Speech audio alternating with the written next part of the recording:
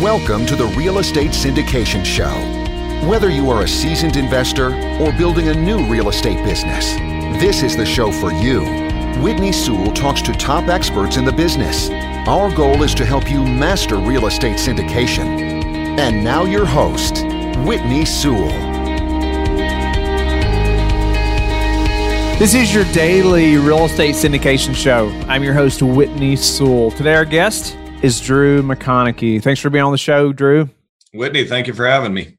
And Drew is a real estate insurance expert, insuring thousands of units across the country. He breaks down complicated insurance concepts in an easy-to-understand manner. He provides insights from the due diligence stage through the divestiture of asset, acting as a true partner to his clients. So insurance is such an important piece to this whole real estate investing business. I like having experts on like Drew because they are such a partner, in our space. You have to have somebody like Drew on your team. It is just a must. What are you going to do, when something happens to your property? Obviously, you're going to have insurance. I know, the listeners know that. But, there's some things we want to talk about today. And Drew and I were just briefly talking before the show about some current things that are happening to some clients of his or that he knows of, one or the other, that you need to be aware of as you are, underwriting properties, things you need to plan for that potentially, some of these operators may not have planned for. It's very unfortunate. So I want you to know about those things, as a listener, but I want to go through some things that you need to know about insurance with Drew, and we're going to jump into some of the current issues that you need to be aware of as you are moving forward, and hopefully already have been thinking about. But Drew, give us a little of your background, and let's jump into some of these issues. Yeah, sure. Thanks for having me on, Whitney. It's going to be a fun talk. Obviously, insurance isn't something that everybody wants to talk about, but it's kind of one of those necessary evils. Kind of like you said, I view myself as a partner to all of my customers, right? My job is to be your backstop. As you're growing your business, as you're growing your portfolio, right? You get to 100 units, you get to 300 units. I want to make sure that you don't have to go backwards. I'm your safety net to make sure, or insurance, any insurance should view themselves as your safety net so that you don't go backwards, right? I want to help you keep leveling up and create a fail-safe in the event that you have an issue, truly protecting you from catastrophic losses. So that's my goal. Real estate's kind of in my blood. My family has invested in real estate for a long time, and it always attracted me. My first job out of school was in the real estate business, but then I figured out I could do both, right? I can be an insurance guy and a real estate guy. So it's been something that I've been attracted to for a very long time. I've got some buddies who are in the space aggressively, so it was just kind of a natural step for me to take to get more involved in the space. Drew, again, thank you for your time and just being willing to help us understand these things better. Let's talk about some basic coverages just that each of us as investors should be considering, or, whether we have them or not, some things we should be keeping in mind. Go over some of those or that maybe you're helping clients with, currently, or maybe things that even clients, don't always know that you're helping them with. I mean, there's the very obvious ones, right? All of your investors probably have a property policy that's going to cover them first party, right? It covers them for losses to their property. Very obvious, right? Second one would be general liability. Somebody comes onto your property, slips, trips, and falls. A tenant sues you for whatever, essentially, any sort of lawsuit. That's when it's going to get picked up. Again, relatively obvious. That's what pretty much everybody's going to have. Most people are going to have a umbrella policy, which is going to put an additional limit of insurance on a lawsuit. So let's say you have $1 million per occurrence general liability policy. An umbrella policy is going to give you another $1 million, $2 million, $3 million, $4 million, depending upon either lender requirements or personal risk tolerance. The first two, pretty much 100% of people have. An umbrella, probably 90% of people have. Some of the other coverages that people aren't thinking about I'm not telling you to buy it, I'm telling you to think about it. First and foremost would be directors and officers coverage. If you're taking money from outside investors, you desperately need a directors and officers policy, because what it's going to do is it's going to protect you from lawsuits from your investors. So let's say you go out and you say, I'm going to make you 7% on this deal. You're going to get a small kicker by way of equity. Whatever happens, right? The deal doesn't go as you planned, as your pro forma said it was going to go. They sue you for not living up to your expectations. And first of all, you're going to have to pay for defense costs, right? You're going to have to hire an attorney to help yourself. And second of all, you might lose and pay a settlement.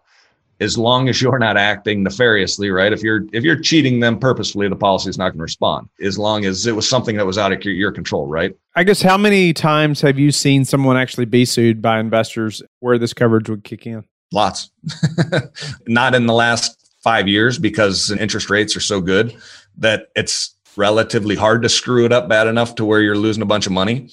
But my concern is when the interest rates eventually flip and you can't refi your way out of trouble, that's when I think these lawsuits are going to go through the roof. Now, the insurance companies will respond to that and raise rates on it. So my suggestion would be to buy early, lock in low rates, and then you have at least some leverage as rates start to increase to say, hey, I've been with you for 10 years. I've never had a loss. You've built some history with the insurance company to help keep your rates down. But to be honest, it hasn't been something that in the current interest rate environment has been used a ton, but it's because of that, it's cheap coverage and it is a catastrophic type of risk. My goal is always to get the catastrophic risk off of your books.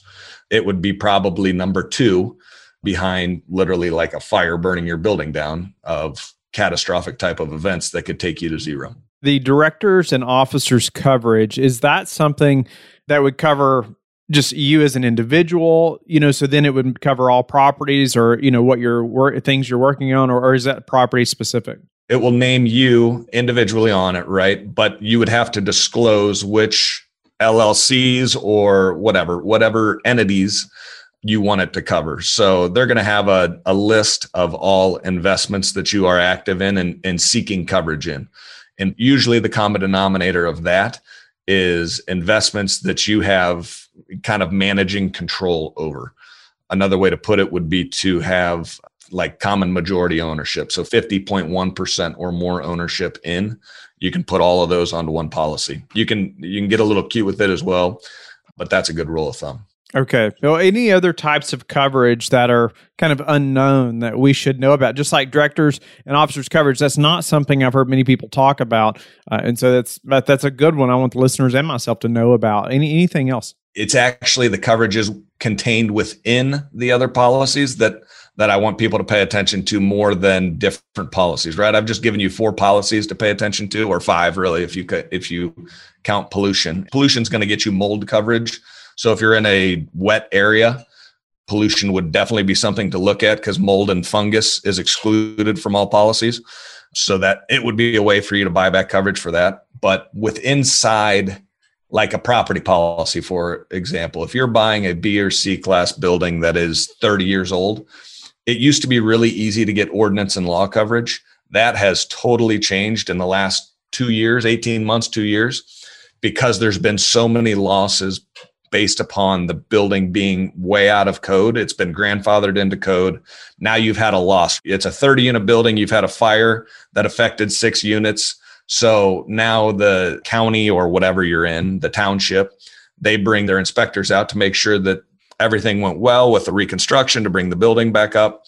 And they come in and say, oh, wait, your electrical system's out of code. Your plumbing's out of code. Your everything that was grandfathered in, as soon as you have a loss and need your building to be reopened, it's now a blank slate. So you can have ordinance and law coverage will pay for you to bring your building up to code. It can be extremely expensive. I had a customer who ate a $900,000 loss because they didn't have ordinance and law coverage on a 110 unit building. So not even a massive investment. It was an $875,000 claim that went uncovered because they didn't have it. So you have insurance to replace the building, but it may not include bringing it up to current code. Yeah, like none of that stuff was affected by the fire at all, but it was in other parts of the building that had to be brought back up to code in order for the county to let them reopen the building. So that's so far down the line of what you're thinking about covering, but it can be a massive claim and it's very important. Now, your lenders are probably going to require it, so they're going to help you on that to kind of check that box, but some don't. I mean, I see it probably 50-50 depending upon the size of the lender. The more sophisticated the lender, I mean, if you're getting in the Fannies and Freddies, they're going to require it. But if not, if you're going with a local bank, they might just say, insure the property to the value that we have into it, and we don't care what else you do. So those are the situations where you really need to lean on your insurance advisor to help you through it. Nice. That's another really good one that I don't hear talked about very often. Just asking your insurance provider, like you said, or what about the ordinance and law coverage? What happens, to my older building when there is some kind of disaster? Any other types of coverage like that we need to be aware of that's included or not? That's the big one. I mean, your business income, so loss of rents coverage, we also call it. Of course, you want to make sure that you have that. If you've got, same example, right? You've got a 30 unit building, 6 units are gone and then it takes 6 months to bring them back. If you have loss of rents coverage, they're going to pay you for those 6 months of rent, even though it was down, right? That's going to substantially help your numbers as the building gets brought back up to code, right? And worst case scenario, it takes all 30 units down and then it's like your building didn't have any issues from an income standpoint, so long as you have it. Another big one that we see issues with is water backup coverage. Not a lot of water related claims are covered under an insurance policy, but water backup can be. It's an endorsement onto the policy. It's not a standard coverage. So a lot of times it's getting pulled off now because there's been a lot of water backup claims, but it's an area to pay attention to. And water backup and flood is not the same. Flood is water coming in from the outside. Water backup is water coming out from the inside. So both of those are not standard coverages. You have to make sure that they're on your policies. Great to know. I want to move on though, so we don't run out of time. Are there a few things during due diligence? We don't have a ton of time to spend on it, but I thought you could highlight some things that are maybe commonly overlooked or not thought of, to be aware of during due diligence, or just during the acquisition process.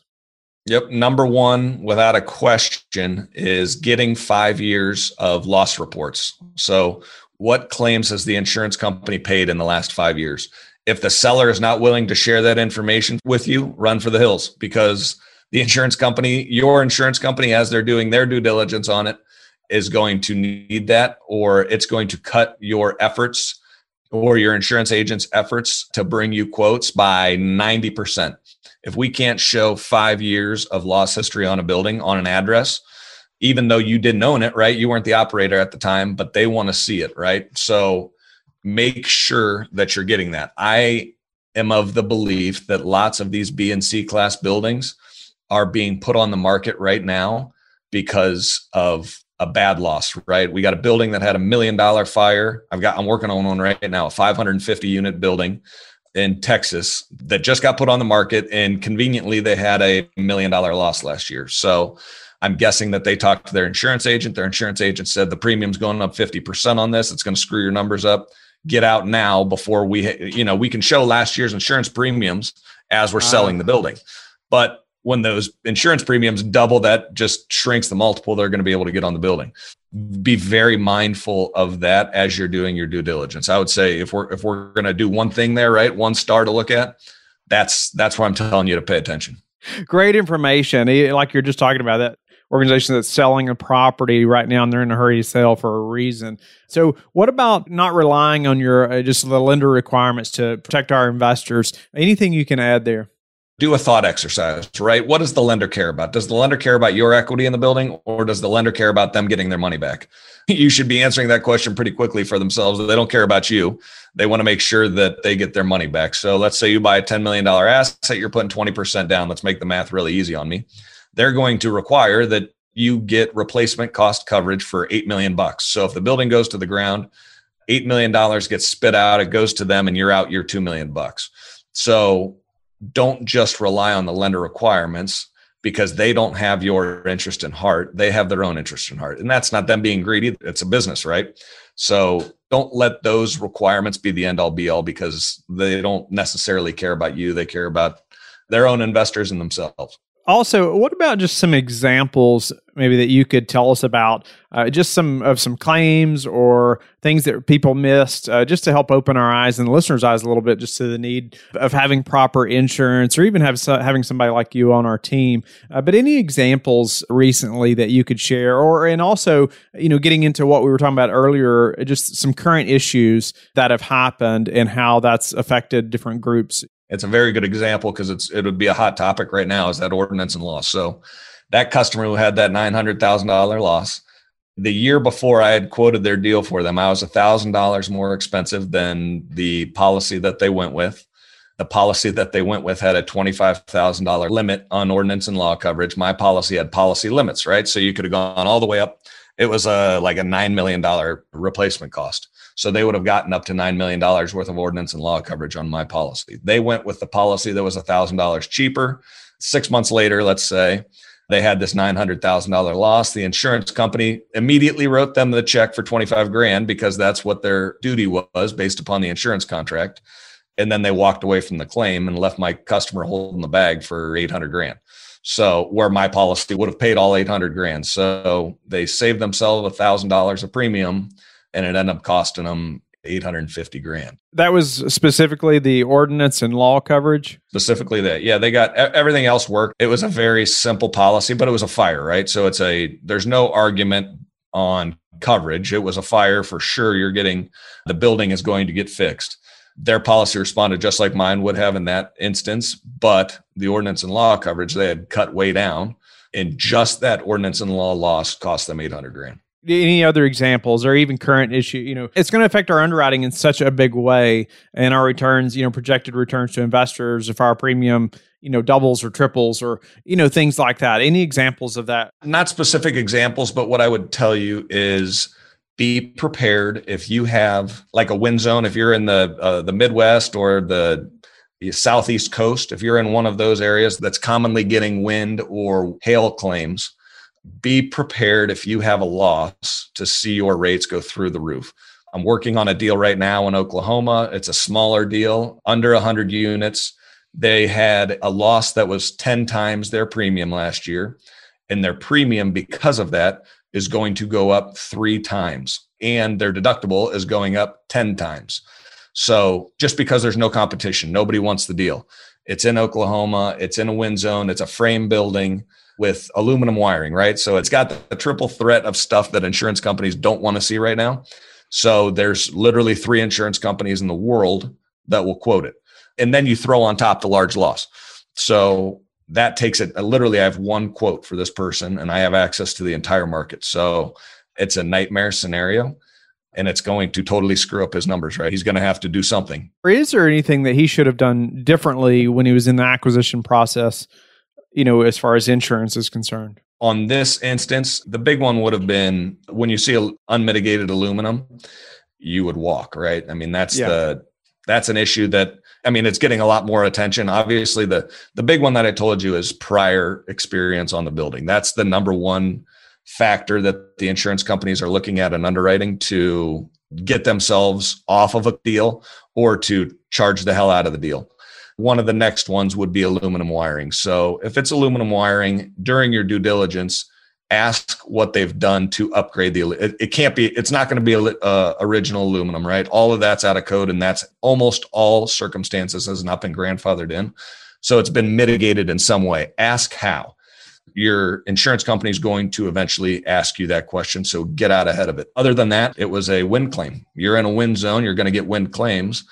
The market is just really tough on large claims right now because put yourself in the insurance company's shoes. They collected 30 grand or 40 grand a premium. You hung a $400,000 loss on them. So just to break even, right? It's going to take them 10 years to break even. But don't forget the insurance company has to pay underwriters. They have to pay people like me. There's a lot of money going out. So they consider themselves profitable at about a 60% loss ratio. So it's going to take 18 years for them at 42 grand to make up for that loss. So it for them was a catastrophic event, and they're going to adjust their premium accordingly to try and get that back or to get off the deal altogether. They don't care. What's the best action for him right now? I mean, ultimately his hands seems very tied, right? I mean, he has to move forward, do the best with the deal, probably then exit as soon as possible. If you can find a buyer at this point, I would say try and find an unsophisticated buyer who will walk into the deal and look at last year's, not just like the deal I'm working on in Texas right now for a sophisticated investor. So they're going to change their offer based upon what we come back with for insurance costs. But if you could find somebody who says, wow, this guy paid 40 grand last year, I'm going to be able to pay 40 grand. I'll work that number into my numbers and get out of the deal. I'd hate to do that to somebody. I'd want to be transparent as much as possible. Ethically, you're in a very tough spot there. I don't know what he's going to do. That's the sad thing about kind of the current state is all I can do is get you the best number that's available on the market. And you need to, as a real estate investor, make the decision that's right for you. So there's no magic bullet that's going to get him out of the situation that he's in. He's going to have to take on a much larger deductible, and he's going to have to pay more premium and somehow try and find a way to make that work. All right, Drew. Well, it's been some great information. Just a few final questions before we run out of time. Do you have any daily habits that you are disciplined about that have helped you achieve success? I would say that I always try and learn, right? And usually it's based upon my craft, right? I should broaden my scope of what I'm trying to learn about. But I read a ton of information on insurance. Would put a lot of people to sleep, but I know that, right? It's going to put other people to sleep. It entertains me.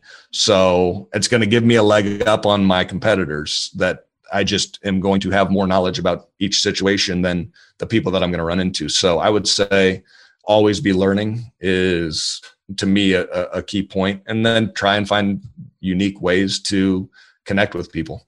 I'm a marketing business, right? My product is insurance, but it's a marketing business. So I try and meet people who are like-minded like me, who are ambitious and want to grow.